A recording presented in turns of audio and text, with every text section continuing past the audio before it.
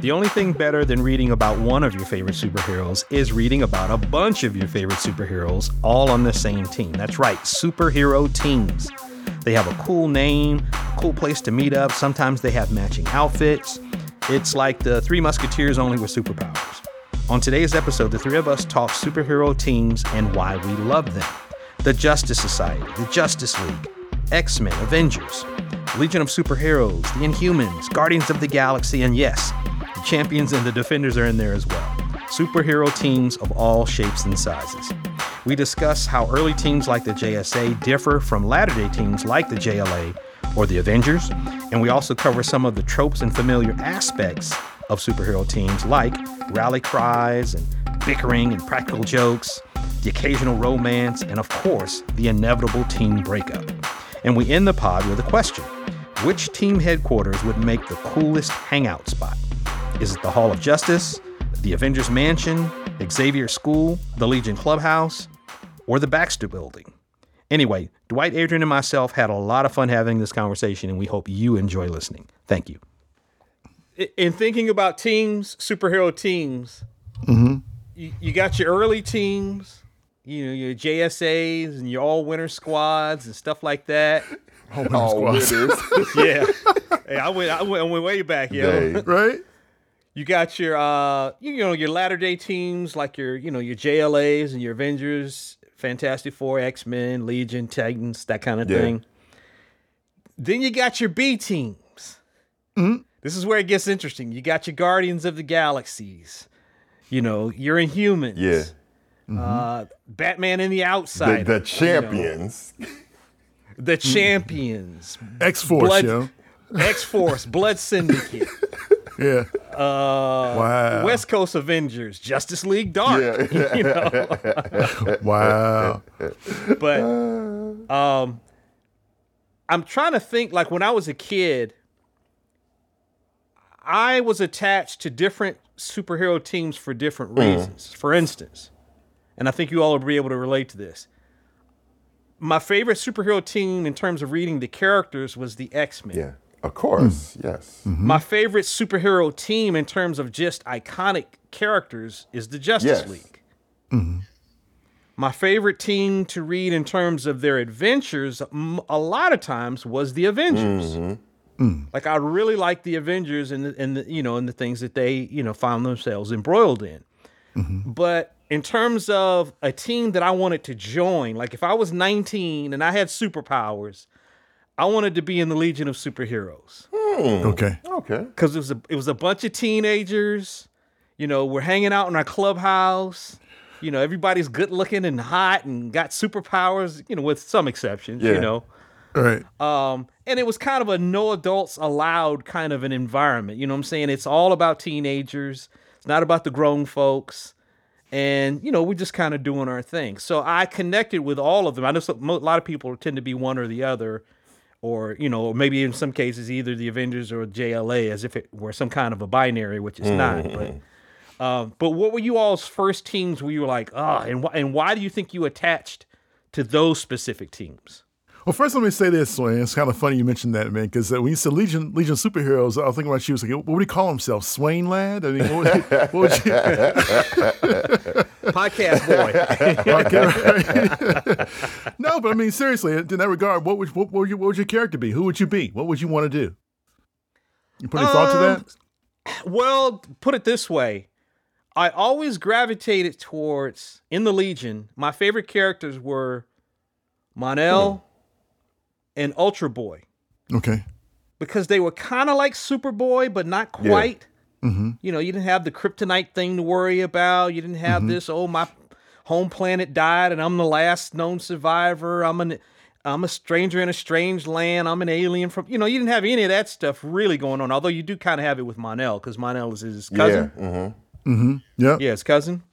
But they had powers similar to Superboy's, but not quite like Superboy's, and they had more than one power. That was always kind of the Legion thing, is everybody basically had one thing. Cosmic Lad, would do his thing, and Lightning Lad, Saturn Girl, they all kind of did one thing. And then they had flight rings. That was the other cool thing about the Legion, as a team.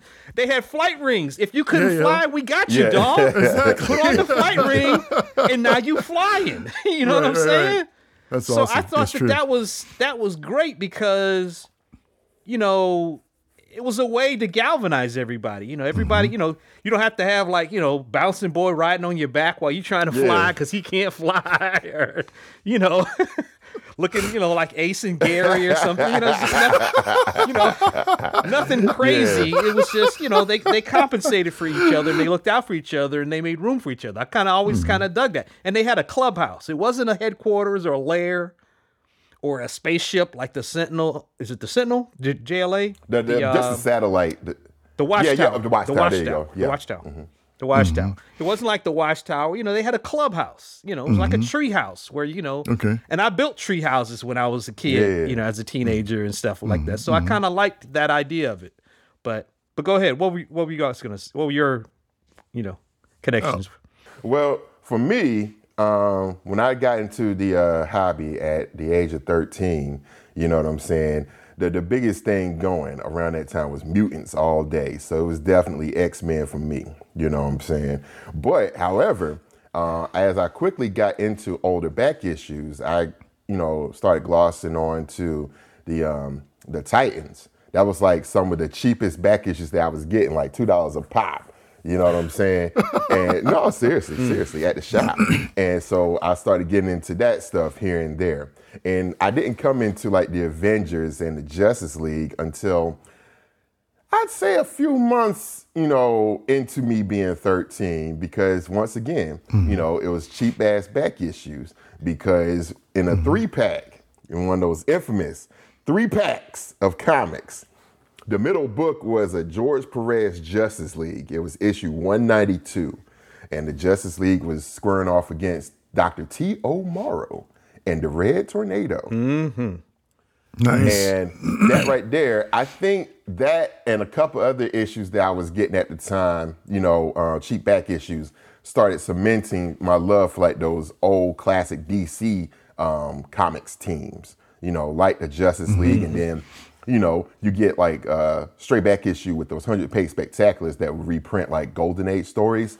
So then you get like the Justice Society of America, and you start getting like, seeing those stories. And that just really struck me, at that age too, where you're just wide open. So you see like this collection of heroes all on one team. They're all colorful.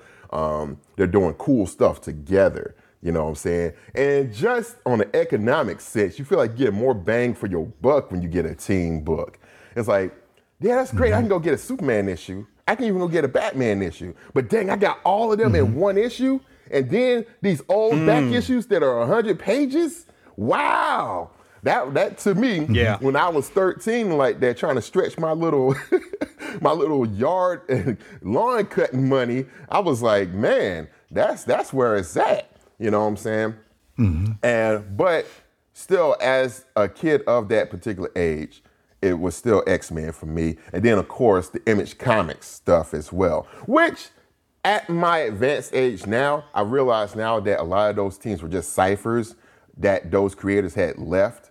You know what I'm saying? Like, it's no accident that, Rob Liefeld created Youngblood. He just came from a team book of mutants, X-Force, and New Mutants. It's no accident Silvestri, his was Cyberforce. He just came from doing the X-Men. You know what I'm saying? And it's definitely no accident that Jim Lee created Wildcats. He just came from doing X-Men. You know what I'm saying? So at that age, it's like superhero teams were just so prevalent. You know what I'm saying? In my, comic reading that, I glommed onto them pretty quickly, man, for sure. Interesting. So, to kind of piggyback what you said, Adrian, I agree, man. It's different ages of influence, right? Like, for me, I, of course, X-Men, number one. But the reason I like the X-Men so much is because they were multicultural, and because the fact that they had That Danger Room turned me on, bro. When they were trying to perfect their skills, man, as a team, work together, different situations. Yeah. And they were one's getting beanbags thrown at him through some kind of projectile situation. Another guy's got some cutters coming at him. He's going, do I go through the cutters? I'll just destroy him. And everything they did worked towards the other teammate. So they had to work together and think about it before they went through the process, you know?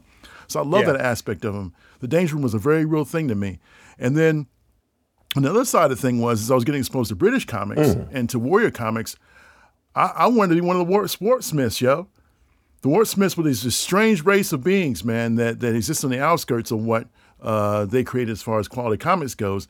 And the Wartsmiths they would go in between different other planets by just warping there, right? But they were conscientious. They were kind of like they were kind of like I remember now. Yeah, man. They were kind of like Avengers. In terms not like the Avengers, but they did scouting missions for these bigger Watcher-like characters, right? And they would go there and investigate, and they were just like this really great issue that Gary Leach did. Remember that, Swain? Where there's these creatures, I forget what they call them. They're like spider-like anthropodic type creatures, right? And they were one of them had taken over a body of another being, and that was a no-no in that universe, right? And Wartsmith, he just concentrated for a minute, and he crossed his arms and just split them into sections, yo. So it was like this visual like masterpiece, and Gary Leach was at his zenith as far as illustration abilities go. It's like if I could be one of those kind of guys that goes around the galaxy, and just kind of like a police officer of some sort. Not that I want to be a police officer, but it's the idea of carrying laws and carrying some sense of discipline is always kind of a thing I like in comics. Like and the greater parts of the Avengers was that thing, you know. The greater parts of the X-Men was that thing. They had an ideal to uphold. So that's what I liked about my teams, you know. You know, it's funny you should talk about that, D, because, you know, I was talking about, you know, the different kinds of teams, you know, the early ones, then the latter day ones, and then the B teams. And then you have superhero teams that feel like superhero teams, but they're kind of non-superhero teams. Kind of like what you're describing with the Warpsmiths, or like with the Green Lantern Corps, which is more like a police force. Like you're saying that there are, you know, there are rules. There's a charge and a calling to it that goes beyond just trying to be morally good and to try to be benevolent or whatever. Right. You have, you know, like the League of Extraordinary Gentlemen. You know, which is not really a superhero team. It kind of is in a way, these kind of mythological, you know, legacy characters, you know, throughout history. And even like S.H.I.E.L.D. and the Challengers of the Unknown. Yeah. Again. Yeah. Wow. Not quite superheroes, but kind of in a way. It feels like the same dynamic, but they don't necessarily have superpowers or whatnot. But one of the things about the early teams that I really caught, and I caught this, you know, in my reading as a kid is, you know, all those characters tended to just be, well, let's put them together just because we can, as opposed to a reason for them to be together. You know, later on you find more sophisticated writing where, you know, the characters are brought together for a variety of reasons, but not just because, hey, let's just join up forces per se, you know, and sit around a big conference room table and, you know, and with a big banner in the back that says who we are, and you know, and that kind of thing, you know, which was, you know, a bit lambasted in Watchmen, you know, with the Minutemen, you know, right. Kind of like ciphers for like the JSA or for Young Allies, or you know, stuff, you know, stuff like that from the 40s and the 50s, right. you know, this kind of corny. And then like later on, I think Stan Lee even corroborated this, that he created the Avengers as an answer to the Justice League because the Justice League came out first. Okay. And they were very popular. And so he put the Avengers together, but Stan put his spin on it. The Avengers were supposed to kind of be like the Four Musketeers or the Three Musketeers.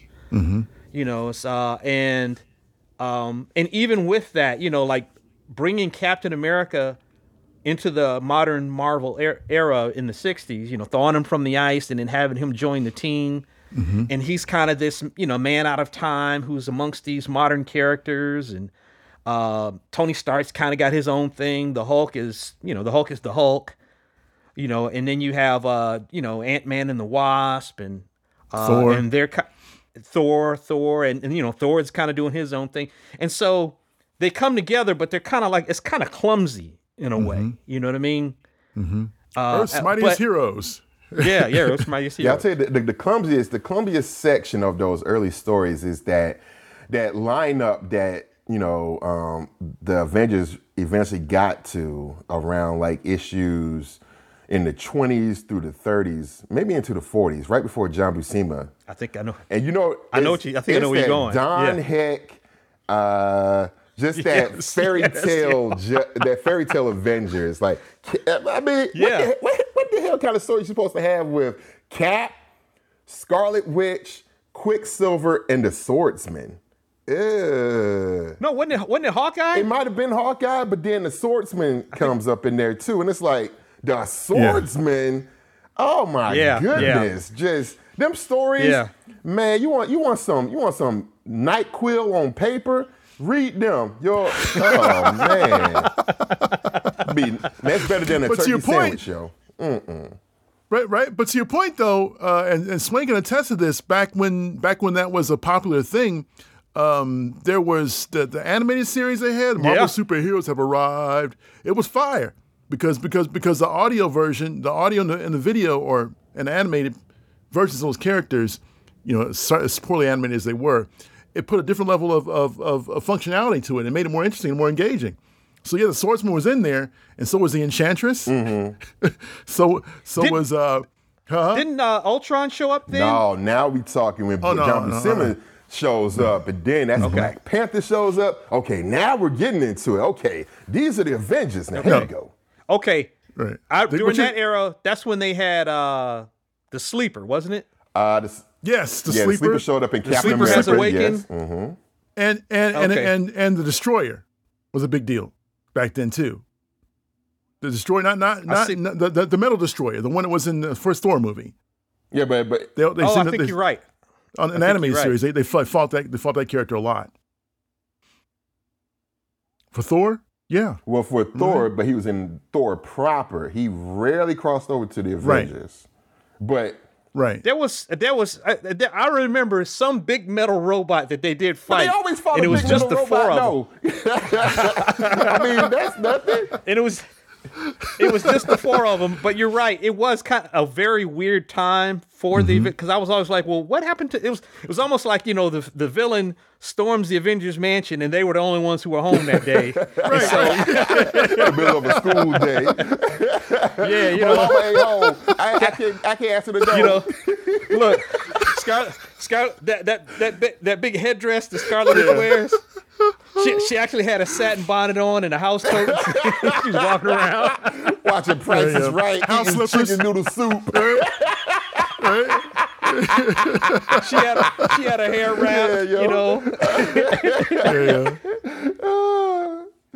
Oh, and everybody walking around the Avengers Mansion chilling. Oh, wait a minute, what? Okay, all right, we got to fight. But where was Vision back then, man? There was no Vision then, though. No, Vision was never animated. No, remember that was Buscema's that came era. when Buscema. It's like when Buscema comes and then Roy Thomas starts writing stories. It's like, oh shit, here we go. Oh shit. Yeah. That was my lick right there. That era was definitely my lick. But other B teams, Young Avengers, Young Justice. Young All-Stars. Young All-Stars. Infinity Incorporated. Like, DC was replete with them. Infinity Incorporated. Alpha Flight. Alpha Flight. Hey, watch it. Hey, watch it. He's sensitive underneath that arm right there. Tickle, tickle.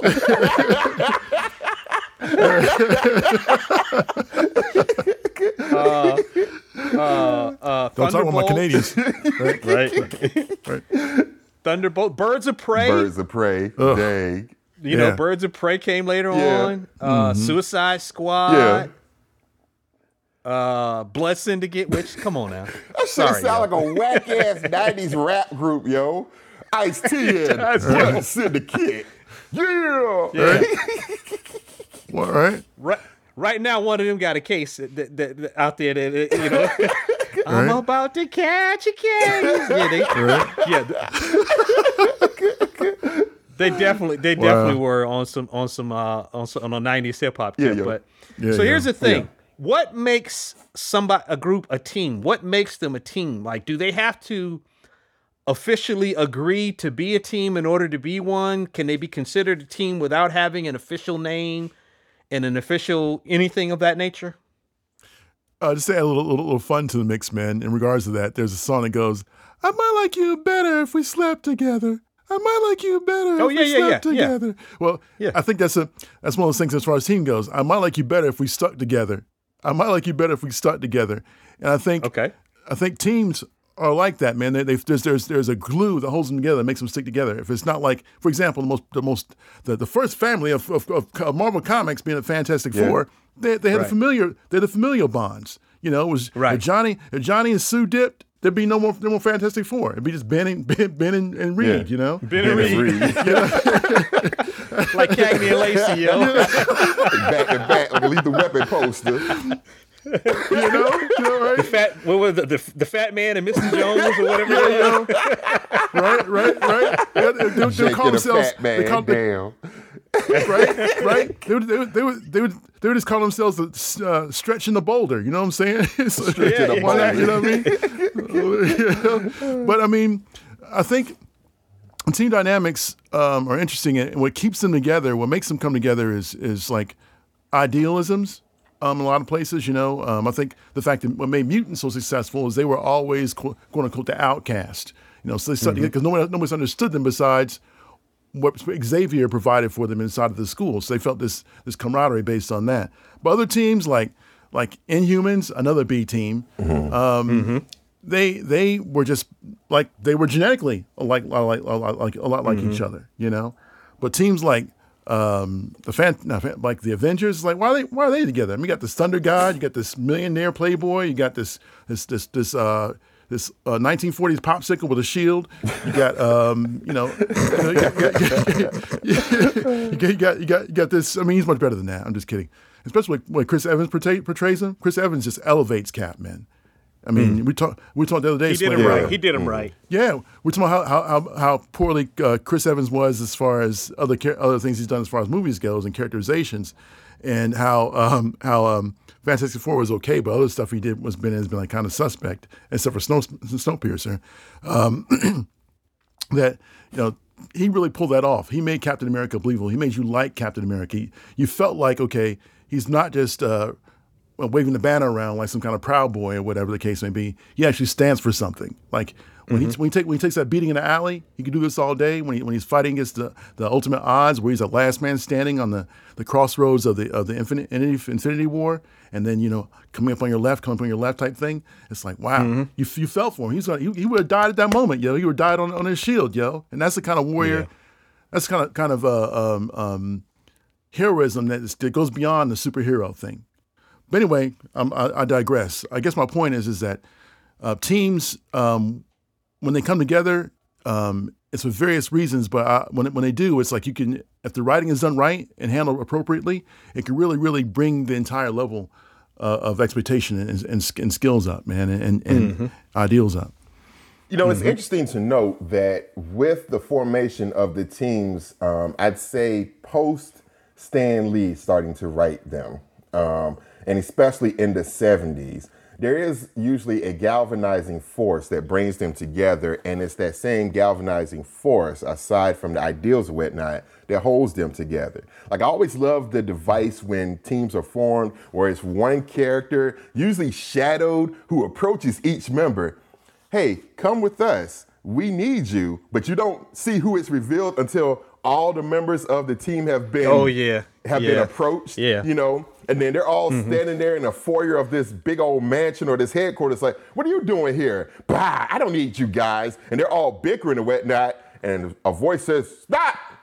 I brought you here for this one purpose, and it's whoever it is, this benefactor steps from the shadows. Right. It's like, my name is Professor Xavier. My name is so-and-so, and I brought you here because Nick the Fury. world needs you, or whatever. Yeah. And then it's characterization and the writer giving those various characterizations that becomes that galvanizing force, or they collect around a single person. Like the Avengers, the galvanizing force that keeps them together is Captain America. He's the leader, okay? They rally around Cap. He's the one that screams, Avengers Assemble. You know what I'm saying? We go to Cap, okay? He's the Alamo. We get behind him. Professor Xavier is the galvanizing force for the X-Men. We're all at this school together, this school for gifted youngsters, but secretly we're trying to also, protect humanity, at the same time. Exactly, even though they hate us. You know what I'm saying? But we're still gonna do what we want to do anyway. You know what I'm saying? And then as far as this Justice League, it's more like just the higher ideal of, hey, we just want to do good. You know what I'm saying? We want to make sure that the world is safe. So there's always a galvanizing force. But then you get into stuff like the Teen Titans. They all come together, and it's like these kids having adventures at first, but the galvanizing force for them becomes this familiar bond, this friendship, this family-like atmosphere that forms from their characterizations together. They started out as, sidekicks and teen heroes, but they become a family in a big way. You know what I'm saying? I think to go back to what you're saying about the like with the X-Men, that image, come to me, my X-Men, That floating head, and then he sends out his his telepathic abilities and speaks to them. But but to Dwight's point and both your points, the in terms of what brings them together, it's funny because for every superhero team, not everyone, but for most of them, they have to have somebody who has money. Right, a benefactor. Right. Yeah. Somebody is funding it. Somebody's funding it. It's either like for the Avengers, it's Tony Stark to a great extent. Bruce Wayne has money. Batman, he's got money. And even for that weird version of the JLA, Maxwell Lord was kind of like the benefactor or the figure behind the scenes, daddy. wasn't he? They need a sugar daddy. Sugar daddy. But to the point though about the what brings them together, so it's like it could be common enemies like Ultron. We mentioned Ultron earlier, or even like the Nazis to some extent for the invaders. Yeah. To have similar backgrounds, like what you're talking about with the Teen Titans and Young Justice, we're the younger heroes and we kind of bond by, shitting on the adults, or Thunderbolts. We're all the children of supervillains, right? Well, they're heroes, they're villains masquerading as heroes. Or anti. Yes. That's what it is. Like villains masquerading as heroes. Alien invasions, like the Skrulls, that kind of thing. Family connections, the Eternals. The Inhumans, and Dwight mentioned the Fantastic Four, the first family of Marvel, so to speak. Or a minority group, which is the X-Men. Essentially, like you're talking about, they want to protect humanity, but, they're a minority group. They hate us. They hate us because they ain't us, kind of vibe. And then you got your outliers like your Doom Patrols and your Outsiders. And then there's actually another level, which is government funded, which is like Alpha Flight. And Suicide Squad, where, it's like the government puts them together, and if anything's going to fall apart, it's going to be something that's funded by the government, where it's like, okay. Drain the swamp, yo. It's just, because you just really, like what you all are kind of implying is you need more than just noble intent. And if it's just noble intent, that'll only go so far. You need a connection beyond that. Which I think is why sometimes you have, characters will leave the groups because they just don't connect with the ethics or the mores of the overall group. But one of the things I liked about that, to that point, man, is I always liked the idea of what Batman always did. Like Batman, I got cases of all you motherfuckers. Batman will always, Batman had a contingency plans to do with everybody inside the JLA, yo. He had like, okay, I trust you, we're friends and stuff, but I know it only goes so far. At some point, I have to make sure that humanity overall, since I'm the most human of all you guys, I have to make sure that humanity has an access point to where they can deal with you in case you get out of hand. And I like that about him. But it was always the thing in the back of my mind. She was like, wow, you were an untrusting motherfucker, yo. Yes, and the fact that go ahead. I'm sorry. Good, and the fact that you embrace this group, but you're not really part of this group, but you're still like on the outside, like because I guess maybe because you're fundamentally a scarred human being. What happened to your parents? I get that would do that to you, So maybe that's why he did what he did. But at the same time, it's like, wow, Bruce, it's like that. So, and that shit backfired on him too. There's a story in JLA from the 2000s called Tower of Babel, where the heroes finally found out, oh shit, Batman got fouls on all of us. And they're all looking at Batman like, man, what the hell?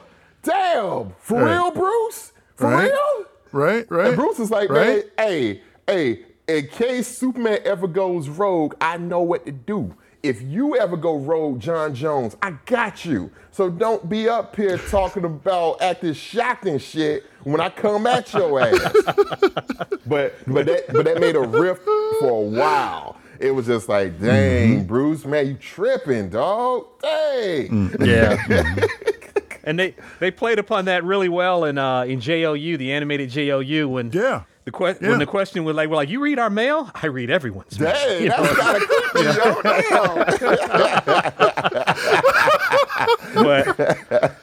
But so here's another question. Yeah.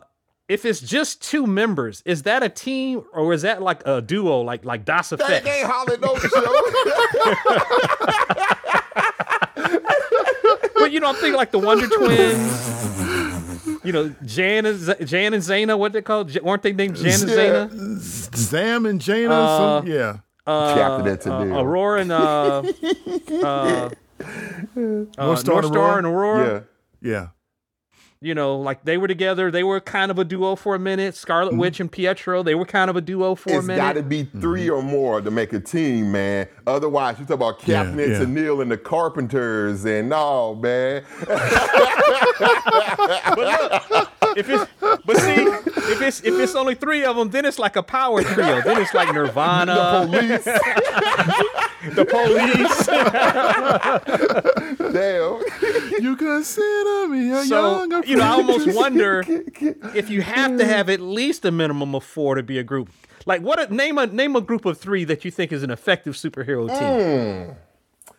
The Thunderbolts. I don't think there is one. The Thunderbolts. Thunderbolts always had more. Okay, really? Okay. Most superhero teams look more like, they don't look like the Beatles. They look like the Earth, Wind, and Fire. When they get 14, you got four people playing horns. You got two keyboard players, two guitar players, a conga player, a dude playing percussions, drum. It's some of everybody on stage. That's true. At that point. That's true. Yeah. I don't think there are really any super successful, like Hawk and Dove, maybe as a duo. That's still a duo, right? Yeah. Exactly. Right. Yeah, but no threes. I can't really think of. I'm trying to think of a foursome other than the Fantastic Four. Mm-hmm. Well, like the Avengers, they've had great adventures when it's just been at least four. The base has got to be four or more. Most team books have adventures that has to start with four members. Now, if the threat is large enough or beyond them, then their next issue they might be like, we need to call in so and so. We need to get so and so, and then they'll add to that. But at a minimum, you got to have four to have a good team book adventure.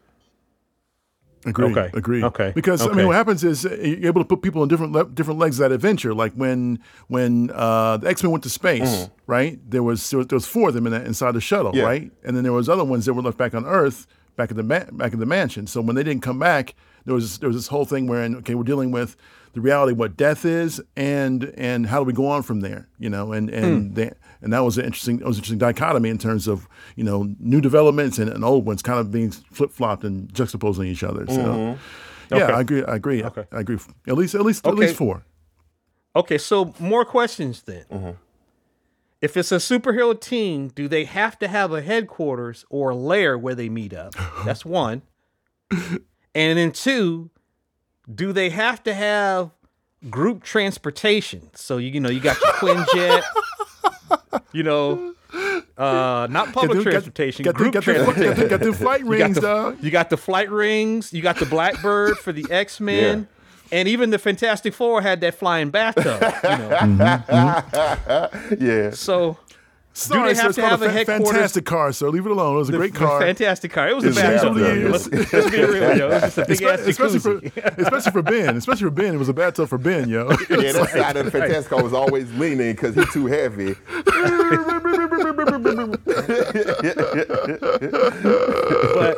But do they have to have a place to meet up? Because I wonder, like some of the B teams, obviously the Guardians of the Galaxy, they have Peter Quill's ship. But other groups, like Birds of Prey, did they have? I guess Oracle had her little laboratory lair with all her computer screens up and in stuff. The clock, yeah. But did they have an actual meetup spot? Did the Defenders have a Defenders headquarters? Like they been up at McDonald's, yo. They're like, man, where Angel at? Oh, here you go. He pulling in now. You see Angel's car pulling up to McDonald's. Chopping on the window like, we're going to meet up at McDonald's. We're going to meet up at McDonald's off of Cannon Road in 285. Yeah.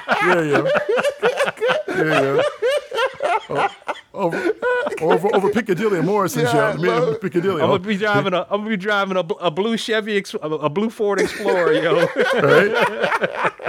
Oh boy! But seriously, to your question though, I think you have to have group transportation because all of these elements are iconic and they profess familiarity with the reader. Like, everybody knows what a Quinjet is. So outside of the Avengers, other characters in other books will be like, oh, here comes a Quinjet approaching now. So then the Avengers are crossing over to this book, Same thing with, like, the X-Men and the Blackbird.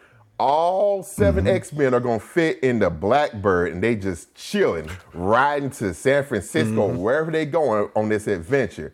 You know what I'm saying? Yeah. So you need that. And the same thing for headquarters, too. I mean, probably the most famous is the Hall of Justice.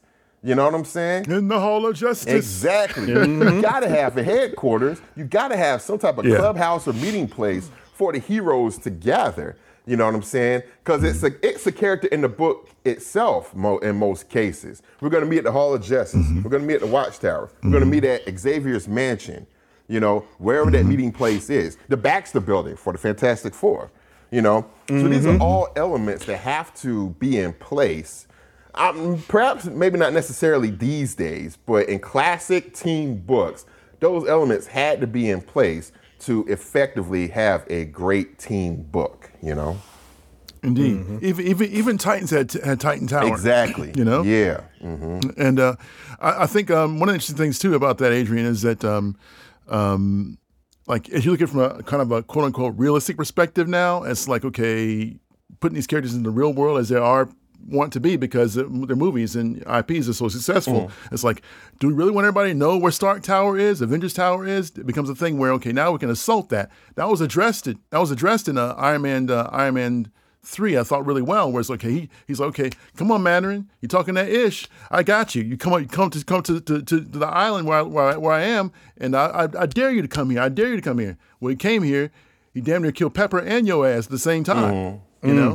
Where it's like, okay, if everybody knows where you are, in one concentrated place, it gives them a target to pinpoint. If they take out one of you, that's just as good as taking out like a group of you, because if you truly are a team and you work together, it does affect your response. Like if they know Adrian, Dwight, and Sway are all in the same place at one time, and the idea is to take those guys out, then they could do that effectively. And now they've humbled your team. Now they made you think twice about coming together as a group. But you know what's so great about that too, some of the best team stories come from where the villains get fed up and they invade the headquarters of those teams. Seriously. I can clearly think about the number of times, of course, where, a villain, like Annihilus, like every year, like you could set your watch by it. Reed was going to open a negative zone like a dumbass once a year, and Annihilus was going to jump out and wreck shop. Right. Right. Galactus was going to come once a year too. And him and Silver Surfer. You see Silver Surfer gliding in. Oh, shit, here we Gliding go. in. Oh, here we go. Oh, Reed, go get that nullified, dog. Yep. And even the Avengers Mansion got laid waste many times. Many times. They rebuild it, they get laid waste and again. Those are great stories, like especially those like Avengers stories where they almost nearly get killed. You know what I'm saying? At the mansion. Great stories, man. Yeah, man. Yeah. I agree. Let's talk. Adrian, you mentioned earlier about rally cries. Let's talk about some of the tropes of a superhero team, because there are things from a classic sense, like you said, that you do kind of look for in terms of, some kind of unified transportation for the group, and then also a headquarters. But like rally cries was a big thing back in the 60s and 70s, and really going into the 80s. Probably fell out of favor in the 80s and 90s when things got a little bit darker. But Avengers Assemble, X-Men United, right? Titans Together. Yes. Another one I liked, and it wasn't quite a team rally cry, but with Thor for Midgard. Yes. Right. And stuff like that. But what are some of the other tropes that you guys can think of where, and I mean like getting all the way into it in the sense of, like for instance, Adrian, what are the traditional roles within a prototypical superhero group? You have to have the character who can do this, who can do that, the character who represents this, that. What's the template? I'm going to say this, and I don't think people give enough credit to this guy, but Chris Claremont really set up the template for teams going forward. He did. That postmodern team, because everything follows that X-Men template, that new X-Men template. You got the big guy that has to be on the team, the strong arm. You know what I'm saying? That's Colossus. You got to have a Colossus on the muscle. every team. Exactly. The big man. You have to have the hothead, the rebel, because the kids love like that rebel type guy, a rebel type gal. Like, I want to be him or her. You know what I'm saying? So that's Wolverine. You have to have that wild card, if you will. You also have to have the leader. Who's like the father in a way. Like, man, Dad always telling me to do this, but grudgingly, yeah, he kind of right. Yeah, you right. All right. But kind of an asshole too in a way, where it's like, fuck, we listening to him. Exactly. Like then, why are we listening to her? Yeah, they in the midst of battle. Like, I don't think we should do that. Listen to what I say. We're gonna hit them hard and hit them fast. Get your ass over there. Yes, sir. Right. Yeah. Right. And even like in Justice League, where you could say, I don't guess Superman is really the leader of the Justice League. He's certainly the most powerful. But they rally behind him. You know what I'm saying? It's like they rally behind him, but to a certain extent, Batman and Wonder Woman are really the leaders of the group. They're the best strategists, the best fighters, the best thinkers. She's a warrior, a trained warrior, and trained in battle. So really, if they're going to work together as a unit, she's really the one who should be leading that. And if there's somebody who should really be thinking like 3 steps beyond, it really should be Batman, because he's always thinking 3 steps beyond. You know what I'm saying? But it's also it's like a platoon, if you will, platoon of soldiers. You do have the sergeant or the lieutenant who leads the crew, and you have various disciplines that will inform the lieutenant of this. You got a communications expert. Hey, I'm trying to get headquarters online. Or I'm a better scout. We should go this way. So even though Superman or even Captain America aren't necessarily, experts in all that stuff, they will listen to the other members, inform them of what's best, and then they'll make the decision accordingly. But lastly, to finish out what you were asking, Swizz, going along that Claremont template, you do have to have someone who represents some type of mystical force, if you will. This is Phoenix. This is Raven on the Teen Titans. Somebody who is barely in control of these, massively powerful forces that are barely being held back from this other place. You know what I'm saying? And you can set your watch by it. those forces are going to come to bear when the team least expects it. You know what I'm saying? And then lastly, you have and I hate to put it like this, but it's such a trope. You have the one female member who has some type of defining weakness, and they will display it every 4 to 5 issues. Storm, claustrophobia. Raven, she's gonna go nuts. You know, I can't handle it. You know what I'm saying? And there's a couple of male characters too that have that as well. So I shouldn't just put it on the females. But you'll have that one character who is immensely powerful in their own right, but they have this crippling phobia, this crippling character flaw that, you know, they can never seem to get past, even though they are powerful in their own right. You know what I'm saying? Oh, go ahead, D. And Raven and the Titans, to some extent, suffering from some kind of almost like PTSD based on growing up with what is essentially an abusive, demonic father. Damn. Right. You know, you know. So, but what were you going to say, D? No, I mean, you make great points, man. I think that's definitely where it is, man. It's Chris Claremont set such a path for people to follow, man. In terms of simply these tropey dynamics that just make sense. They always pay off in the end. It's like you know exactly where these character arcs are headed, and sometimes you don't, and sometimes they collide and mix together. And the beauty of that mix, that malaise, if you will, makes things like that much more juicy, man. In the end, you know, like when Mastermind has been tampering with Jean Grey for so long till she cracks and turns into the Black Queen. Oh my God, yo. Oh my God! And she's on the floor of the Hellfire Club, and she fries Scott. Yeah, and that's her beloved. That was a whole nother level of storytelling there, man. Whole nother level of storytelling.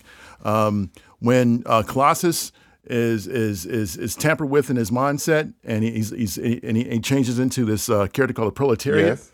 And Proletarian, and Arcade's messing with him. I mean, it's beautifully illustrated Arcade organics and functionality was in there. The funhouse mirrors. Oh my God! Yeah. Oh my God! Nailed it, Joe. Nailed it. When Proteus when he went to Ireland or Scotland, whatever, and Muir Island, whatever, and Proteus takes over, and he causes Wolverine to doubt himself and dig in with his claws, and it's like, you know, only thing that saved him, I guess. Who saved him? That was it. Who saved them from certain destruction? It was, I think maybe it was Colossus, because Colossus had to do. He touched him. Yeah, that's right. Yeah, because Colossus had to kill Proteus. Organic steel. He had to punch him. Yeah. You know what I'm saying? Yeah. And that was just a perfect example. It was just teamwork and order, man. Even down to the smallest thing that he did with the fastball special. Yes. You know what I mean?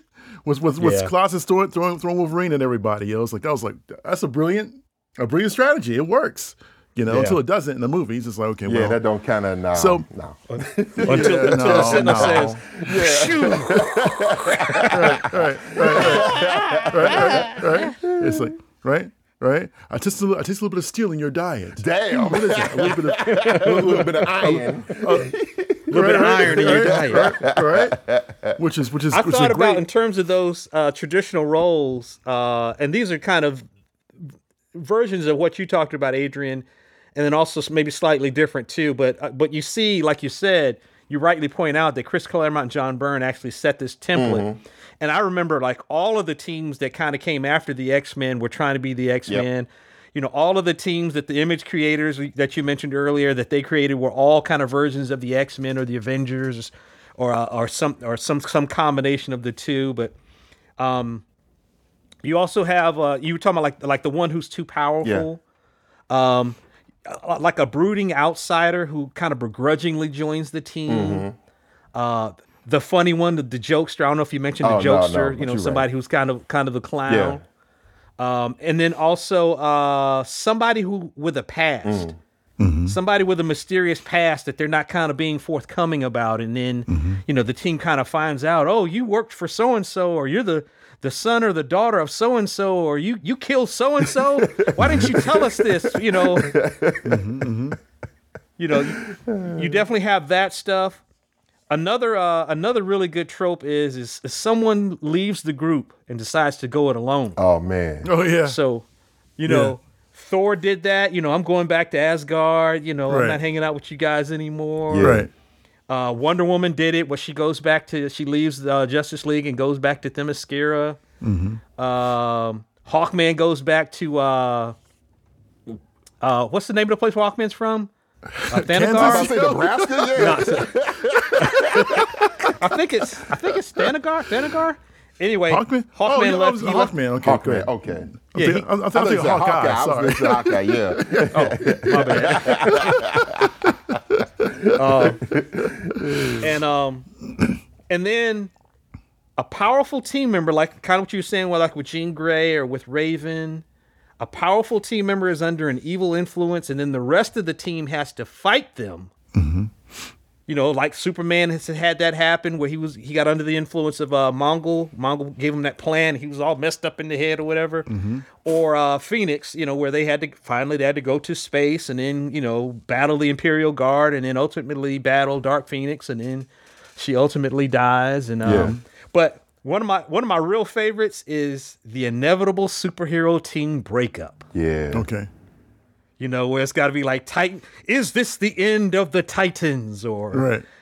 X-Men no more. And, they have to walk away. Or, in the case of a government group, we've lost our funding. They had to cut off my EBT. Damn.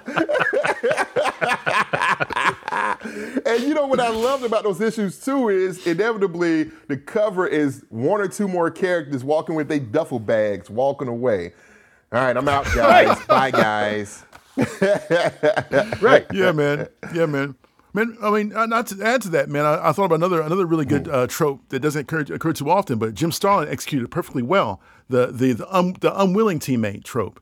Whereas, like, okay, so you have Adam Warlock, who was teamed up with friggin' Thanos, really, and then with Pip and Gamora, they worked as a team because they're trying to destroy Warlock's future self. Who was obviously become this character called the Magus. I like Magus better than Magus, but it was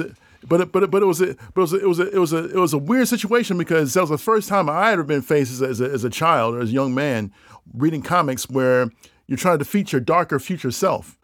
It was weird, man. But and the way it turned upon itself was that Thanos was out for himself ultimately.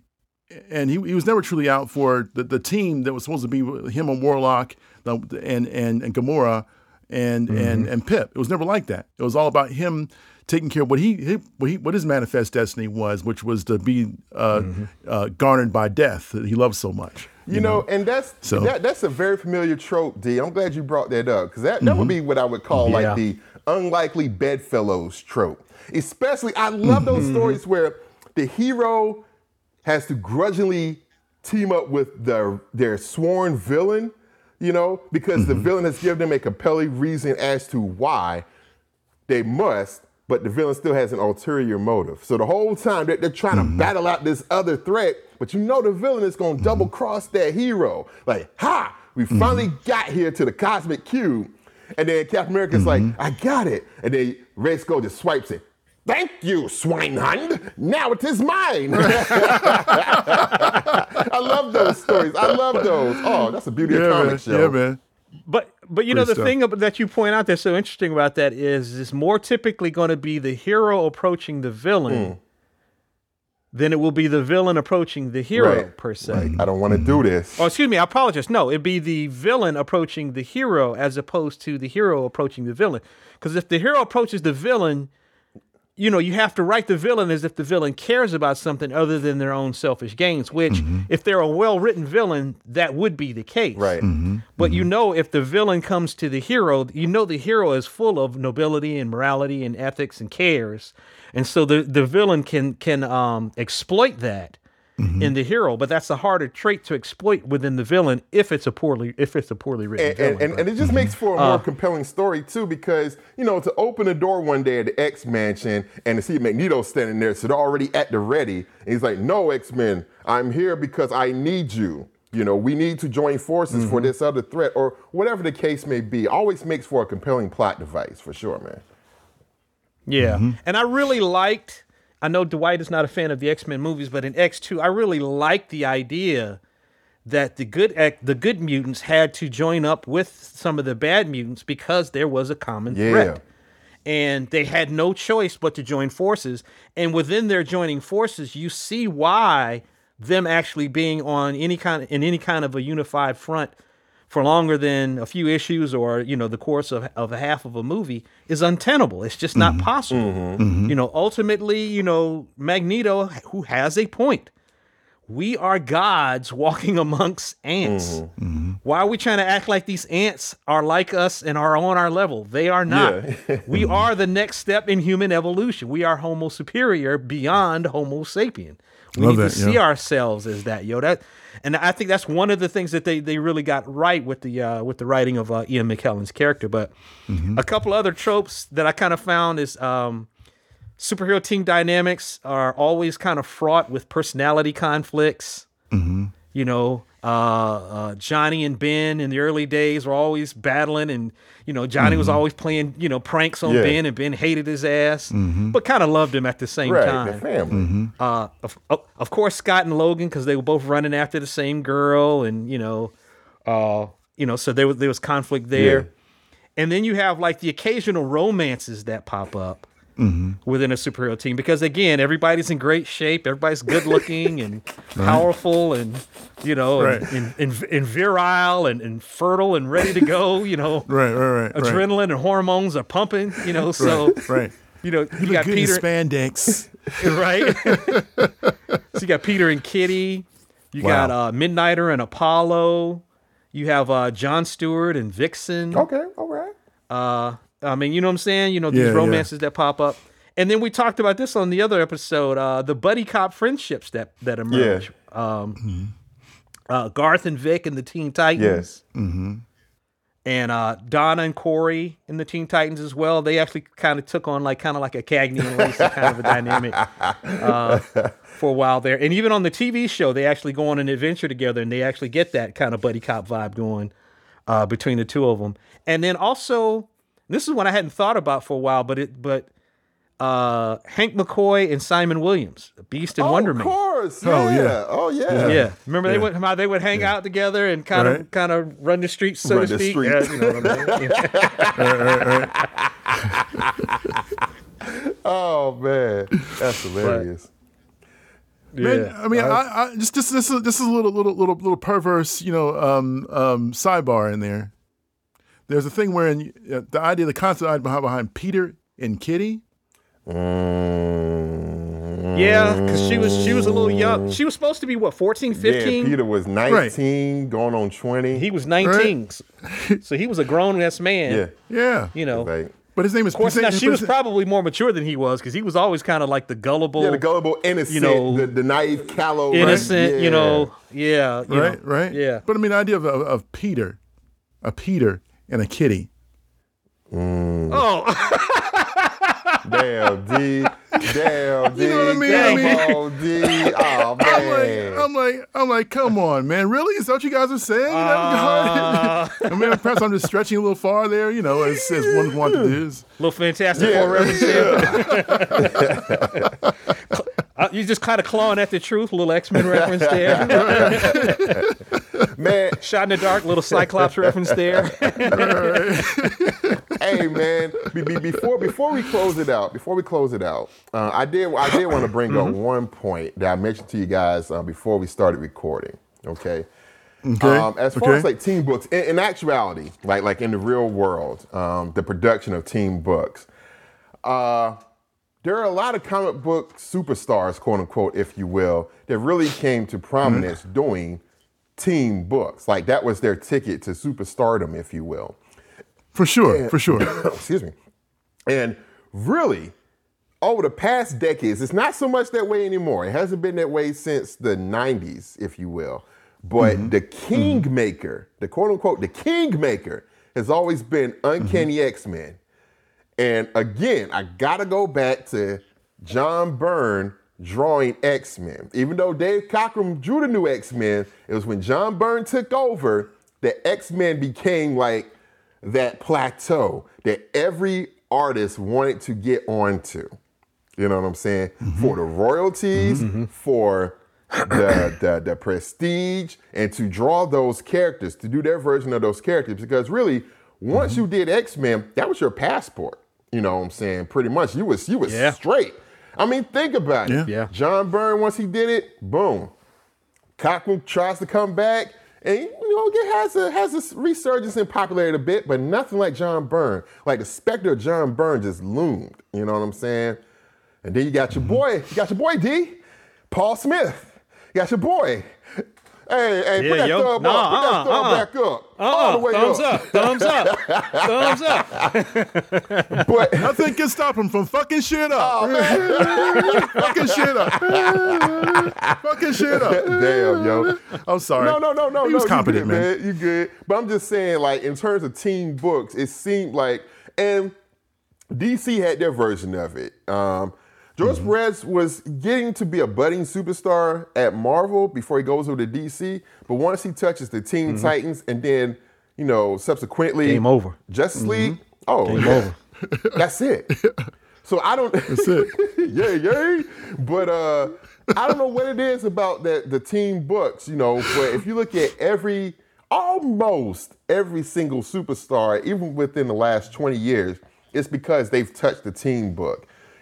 Rob Liefeld, Mark Silvestri, most of those Image guys. There are a couple that they don't do teen books. McFarlane said, fuck that teen book shit. No.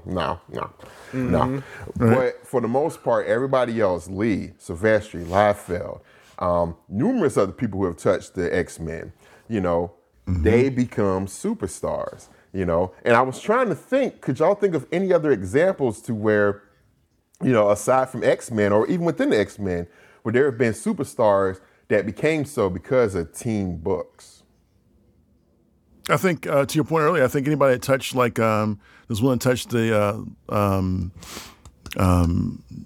Legion of Superheroes. Oh, yeah. Mm-hmm. They became superstars, because it's something about that multiplicity, being able to handle that many different characters, and that many diverse different characters shows your level of talent, level of ability to be able to function in that. It's a crowded field to play in, man. You're right. Everybody gets a chance to play in it. So yeah, because Mike I would Grell, think certainly Buscema kind of became the Buscema that we knew and loved when he did Avengers. Yeah. You know what I mean? Mm-hmm. Definitely you mentioned George Perez. As far as X-Men, I mean, Cassaday was kind of he was getting pretty much a star from. He was kind of a star from Planetary, but when he did Astonishing, like that took it there. Yeah. Stuart Eminem, didn't he do X-Men for a while? No. Or am I thinking about, nope, not Stuart Eminem. Stuart Eminem, he did Avengers. Bachalo? Bachalo, yes. He did Avengers. And Bachalo changed his style from a Vertigo guy, and when he got on the X-Men, he was like, man, fuck that Vertigo shit. Let me get on my Michael Golden. And then, pew, he became a superstar. Yeah. Joe Madureira touched the X-Men, pew. the man, Joe. Yeah, the Joe man. Mad. Yeah. You know what I'm saying? Yeah. I mean, there's been some misfires where it was like, nah, that ain't you. No. But even somebody like Adam Hughes kind of rose to prominence on that short Avengers, Justice That League Bwahaha, era, the Bwahaha era, because he was a very good artist, he was a very good illustrator, but he would also use facial expressions and use physical comedy for these characters, and it really added a different dimension to it. And some of that I think he got from that Keith Giffen era, Kevin McGuire. Kevin McGuire added so much to it. Yeah, all of them kind of doing that. But I do think that there is some truth to people working on teen books, and there is something about the teen book that kind of launches them, to another place. Like even Bart Sears, yo. Yeah, he did Justice League. Justice League International. Yeah. Bart Sears, and even like Walt Simonson, who can do anything. But he did. I remember he did like some Metal Men stories, if I'm not mistaken. That were really cool. And then of course he did. Was it Avengers Teen Titans? The team up? No, it was.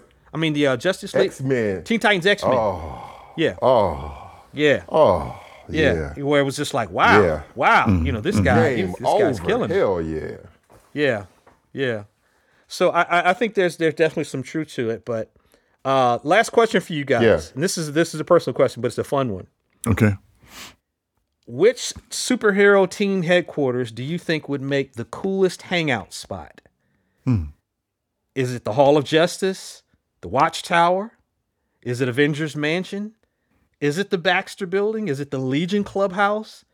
Is it Xavier School? Is it Titans Tower? What would be the coolest, funnest place to hang out? In other words, you know, when you're not fighting supervillains and flying all over the planet and saving the world or whatever, they've got the dopest cafeteria. They've maybe got an arcade or a video game area. You know, they've got the most luxurious quarters, the nicest pool. It's just the coolest place to chill and hang out and be with your homies. I'd have to say, the movie version of the Stark Towers is moved out to the suburbs. Be the coolest place to live, man. Because it's got like the laid out area. It's got the place where the team meets, whatever. But it's off the beaten path. It's not like in the middle of the city. You know, it's got those stark technical levels to it. I'm sure he's got like a good dining up in there. You know what I'm saying? He's fixing pepper pots, a nice little steak on the plane. You know, so you know he's got like a nice little Italian dish on the plane. So you know he's got like culinary appointments in there, culinary areas we can do things. You know, so I would pick that with a strong leaning towards maybe the Avengers Mansion. The comics. You know. Okay. I don't want to be an X Mansion because X Mansion is always kind of it's always got some creepy shit going on there, bro. You know, it's like You make. Yeah. It was kind of like it's kind of like a haunted house, yo. It kind of is, yo. It kind of is, yo. It's like They just hear something always down the hall. Right? Is it right? Is that? Go peek it out of your door with your stocking cap on your head and your lantern. Right. What's going on? Right. Who's that? Right. And you got all those young mutant students hanging out around the corner, bro. That you know what they're gonna look like, and one with a big eye and whatnot, and one buck tooth and whatnot, and you're like, you are kind of right. Yeah. You know what I'm saying? It's like right, you want to be able to walk around in like a t-shirt and some boxes and not bump into like some slime or something. Like, who the hell is this? What is going on? Right. Right. What is that? What is that smell? Yeah. Oh, that's slime boy. Nasty. You know, it's like, man. Acceptance is one thing, but living with somebody like that is a whole other conversation. That's what I'm saying. Yeah. Man. For me, it would probably be the Watchtower, man. I mean, just you go up there, it's quiet. Man, yeah. I mean, I chill up there when it's just stuff down here getting to be too much. Man, y'all doing too much. I'm out. And you're just gonna chill up there. It's dead silence. You can't hear nothing in space. You just be there chilling. You ain't even doing nothing. You're not even monitoring the Earth. You got the TV turned off, and you just chilling. Just man, I just need to think for a second, yo. Now. I'm tempted to say the Watchtower too for that exact same reason. You know, you're miles above the earth. It's quiet. You're separate from all of the chaos and all of the countries fighting each other and war, all that stuff. You just, you've physically removed yourself from all of that chaos. Yes. And you like you said, you're just chilling. And, they probably have all the same stuff that they have at the Hall of Justice. A dope cafeteria and a gym to work out, and you can swim, and and nice luxurious quarters to to relax in, or whatever you want to do. They got the costumes of deceased heroes hanging in glass cases. You can walk around like, dang. Every headquarter got to have that. Wow, a reminder of our past failures. Right? Wow. Man, okay. Speaking of that, this whole other conversation. Who's got more bodies in the closet than Batman, yo? Damn, that is kind of true. Dang, he be talking. You know what I'm saying? What do you mean? Explain. He's got more dead sidekicks than anybody I can think of, bro. Well, there's really just one that he really kept pining for. Jason Todd. I thought he had two. Nah, just one. Okay, I thought it was Drake and another. Jason Todd is the only one that died. Right. Okay. But now he's not even dead anymore. Right. Yeah. Convenient. Yeah. All right.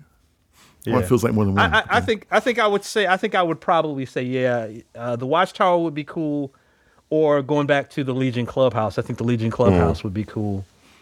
Xavier School, Titans Tower would be fun. To be in a T-shaped building.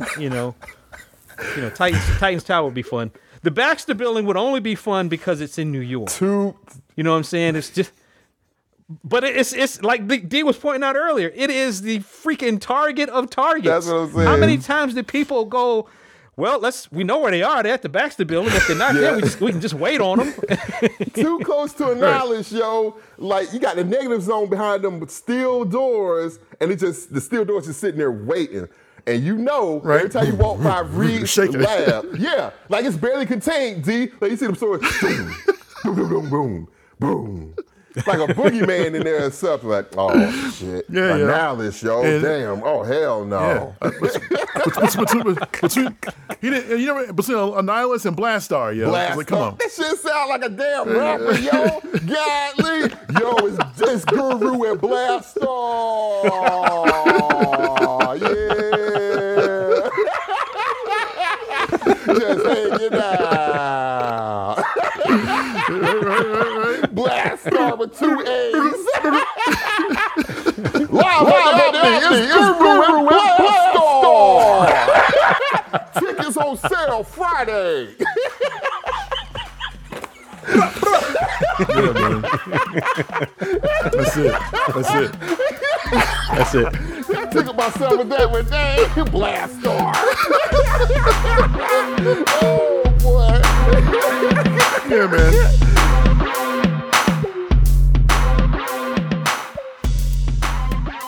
That concludes this episode of Sidebar Forever, hosted by Dwight Clark, Swain Hunt, and Adrian Johnson. You can find us online at sidebarforever.com. Any emails or questions can be directed to us at sidebarforever@gmail.com. And also, subscribe to us on social media. You can find us on Facebook, Twitter, YouTube, and Instagram.